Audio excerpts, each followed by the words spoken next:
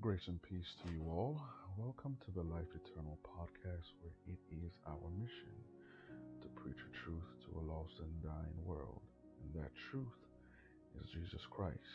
I am your host, Pastor Roniki Young, and I'm happy to be here once again to share with you the Word of God as it is written, as a source of encouragement and spiritual food to those that are searching for the truth. We're going into our second episode of Living a Balanced Life in Christ Jesus, and we're going to be reading from James chapter 2, verses 1 through to 13. But before we dive into the Word of God, let us pray. Father, I lift up your holy name. I worship you, I honor you, and I glorify your holy name. Father, we thank you for the listeners that are listening. Father, I pray that you bless them and keep them, cover them under the precious blood of Jesus Christ. I pray that these words will be a source of encouragement for their souls and a source of encouragement, Lord God, in their journey with you, Lord God, in living a balanced life. So, Father, I pray that self will be crucified in me, Lord God, as I bring forth your word. We thank you for your word, because your word is quick and powerful and sharper than any two-edged sword, Lord God. So we thank you, Lord God, for this day. This is a day that the Lord had made, and I will rejoice and be glad in it. We thank you again. In Jesus' name I pray. Amen. So let's get right into it. The book of James, chapter 2, verses 1 through to 13. My brethren, have not the faith of our Lord Jesus Christ, the Lord of glory, with respect of persons. For if there come unto your assembly a man with a gold ring in goodly apparel, and there come in also a poor man in vile raiment, and ye have respect to him that weareth a gay clothing, and say unto him, sit thou here in a good place, and say to the poor, stand thou there, or sit here under my footstool. Are ye not then partial in yourselves, and are become judges of evil thoughts? Hearken, my beloved brethren, hath not God chosen the poor of this world rich in faith, and heirs of the kingdom which he hath promised to them that love him? But ye have despised the poor. Do not rich men oppress you and draw you before the judgment seats? Do not they blaspheme that worthy name by the which ye are called? If ye fulfill the royal law according to the scripture, thou shalt love thy neighbor as thyself, ye do well. But if you have respect to persons, ye commit sin and are convinced of the law as transgressors. For whosoever shall keep the whole law and yet offend in one point, he is guilty of all. For he that said, do not commit adultery, said also, do not kill. Now if thou commit no adultery, yet if thou kill, thou art become a transgressor of the law. So speak ye, and so do, as they that shall be judged by the law of liberty. For he shall have judgment without mercy. He hath showed no mercy, and mercy rejoiceth against judgment. Amen. So we thank God for his word, because his word is able to correct and shine a light in areas of our lives to provoke and promote change. The word of God is able to heal you, to set you free, and that in itself is a powerful thing, because you see, the word of God is Jesus Christ. The Bible says, in the beginning was the Word, and the Word was with God, and the Word was God. I want to make a couple of points based off these verses of scripture in the book of James chapter 2, verses 1 through to 13. First point I want to make is that judgment that is based on status is a sin of partiality. You know, sometimes in life at some point we have judged based off appearance, class, status, or even color. This is a sin of partiality, because there is a respect of persons going on. The Bible says that there's nothing new underneath the sun, and as we see these things in our world today, the same thing that some of us are are guilty of concerning the sin of partiality, the same thing we saw during biblical times.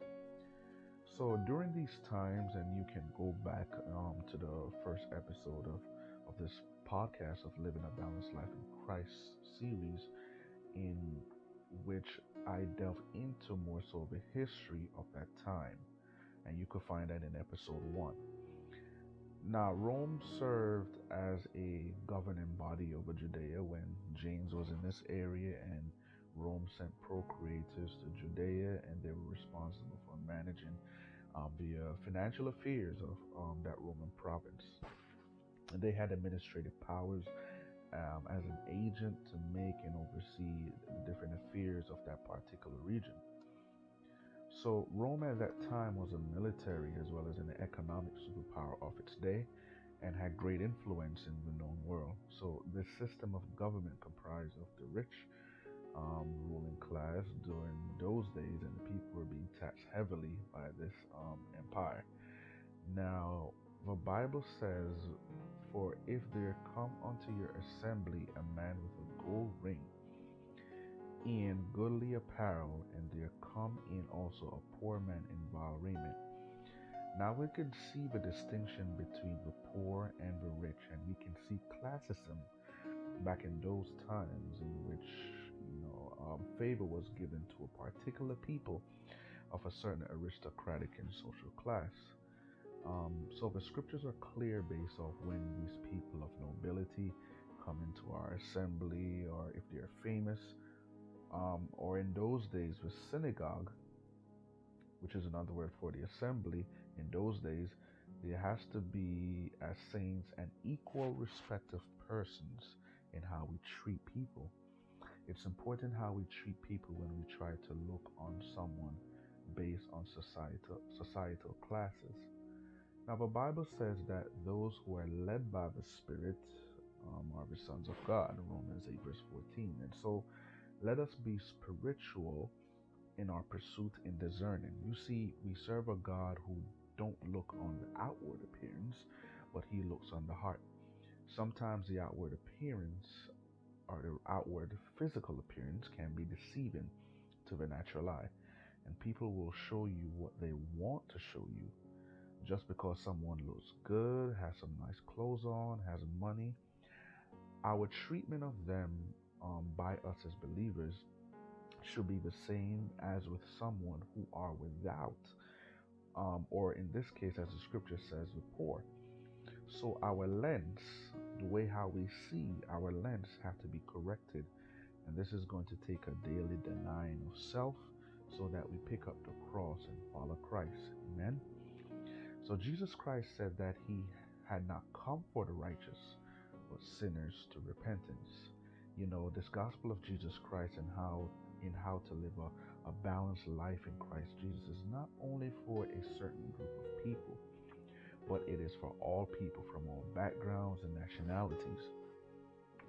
When we get into this notion that salvation is only for a certain set of people, then we miss the mark, because God, as the scripture said, "For God so loved the world that he gave his only begotten Son, that whosoever believeth in him shall not perish, but have everlasting life." Amen.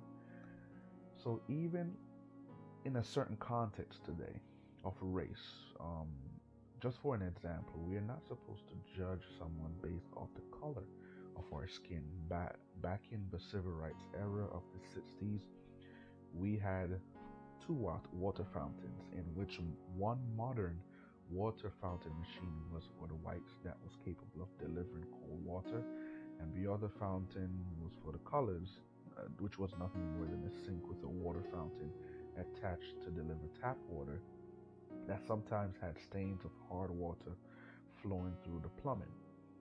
Now, this sin of partiality was not long ago in how we treat people, and these things serve as a lesson for humanity as believers of Christ, to treat people with love and respect for all.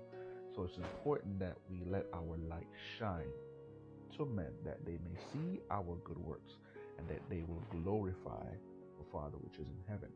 So our posture as believers of Christ is to have a balanced message of hope and speaking truth in love because God is love. Those who he loves, he corrects. You see, God judges based on the heart, and we see this clearly in scripture in the book of Samuel when Samuel the prophet anoints David. While Samuel at first looked on Eliab, one of Jesse's sons, and said, "Surely this is the Lord's anointed. The Lord's anointed is before him." But God said not to look on his countenance, his height, neither his stature. God said he does not see as we do, for a man looketh on the outward appearance, but the Lord looketh on the heart. So Samuel made an assumption at first with Eliab. Then his thinking shifted when God corrected him, and so he remained obedient to what God was telling him who to anoint. So we see Samuel the prophet went through Abinadab, Shammah, and 7 of Jesse's sons passed before Samuel. And Samuel said unto Jesse, "The Lord hath not chosen these." The one Samuel anoints is the one that was in the field, and this is the one that they overlooked, and that was David, the keeper of the sheep. He was not regarded because of his age and that David was the youngest. But you see, God had already placed something in David, even from the very foundations of the world. So he placed something in David that the natural eye could not see, and that was the state of his heart, a heart that was after God, because David was a man after God's own heart. So this story is an example that God's ways and thoughts are higher than our ways and thoughts. Another point I want to make is that James make mention of the law of love. Love your neighbor as yourself. I like how the scriptures considers this royal law, because in loving your neighbor as yourself, you treat people in the way you want to be treated. When you love yourself, it is easy to love people. You are easy to forgive and release people.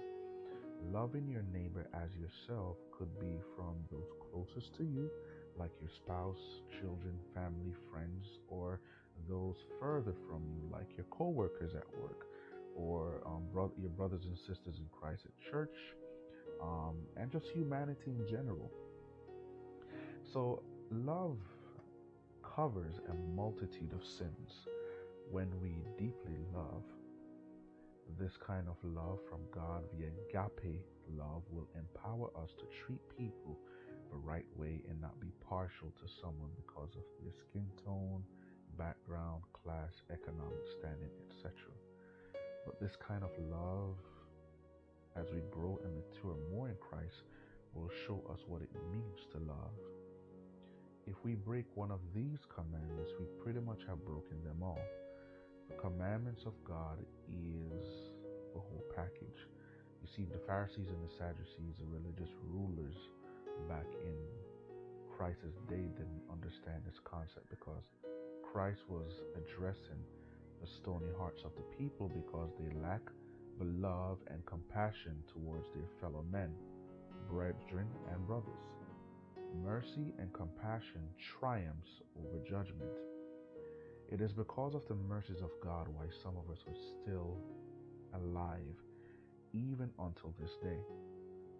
In our thinking, in the dealings and the affairs of the kingdom, we have to be balanced in our thought process as well as our discernment of people, places, and things. For his mercy endureth forever.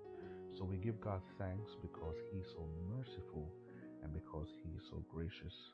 But God will not show mercy to the one who has not been merciful. So let us therefore show love, compassion, mercy to our fellow men. You know, one man who exemplified love, compassion, and mercy to the world is Jesus Christ, who died for our sins so that we might have life and have life more abundantly, and to obtain the gift of salvation. It is because of his love why we are here. Thank God for his son who died, is risen, and coming back again. The scripture said that if you declare with your mouth that Jesus Christ is Lord and believe in your heart that God raised him from the dead, you will be saved. It is because of God's love for us, the reason why we are saved when we accept Jesus Christ as our Lord and Savior. So accept Jesus Christ today. Amen. Let us pray. Father, we thank you for your holy name. We thank you for your words that have been gone forth. Lord God, I pray, Lord God, that these words will provide as a source of encouragement in spiritual manner for your people, for them to grow, mature, and to experience living a balanced life in you, Lord God. Not according to our thinking, not according to our ways, because your ways and thoughts are higher than our ways. So, Father, I pray that you lead and direct our life, that we will not see with our natural eye, our physical eye. But, Father, that we will be led by the Spirit to see with our spiritual eye, Lord God, and to see, Lord God, what your word is saying, your written word, as well as your rhema and audible word is saying in this season, Lord God, and what we can extract from your word to apply it to our lives so that it could be applicable to our families, to our daily living, Lord God. We thank you for what you're doing in this season, Lord God. And Father, I pray that you lead and direct the listeners who are listening. Bless them and keep them. In Jesus' name I pray. Amen. Thank you for joining us on the Life Eternal podcast. I pray these words were a blessing to you. The Lord bless and keep each and every one of you. Until next time, take care and Godspeed.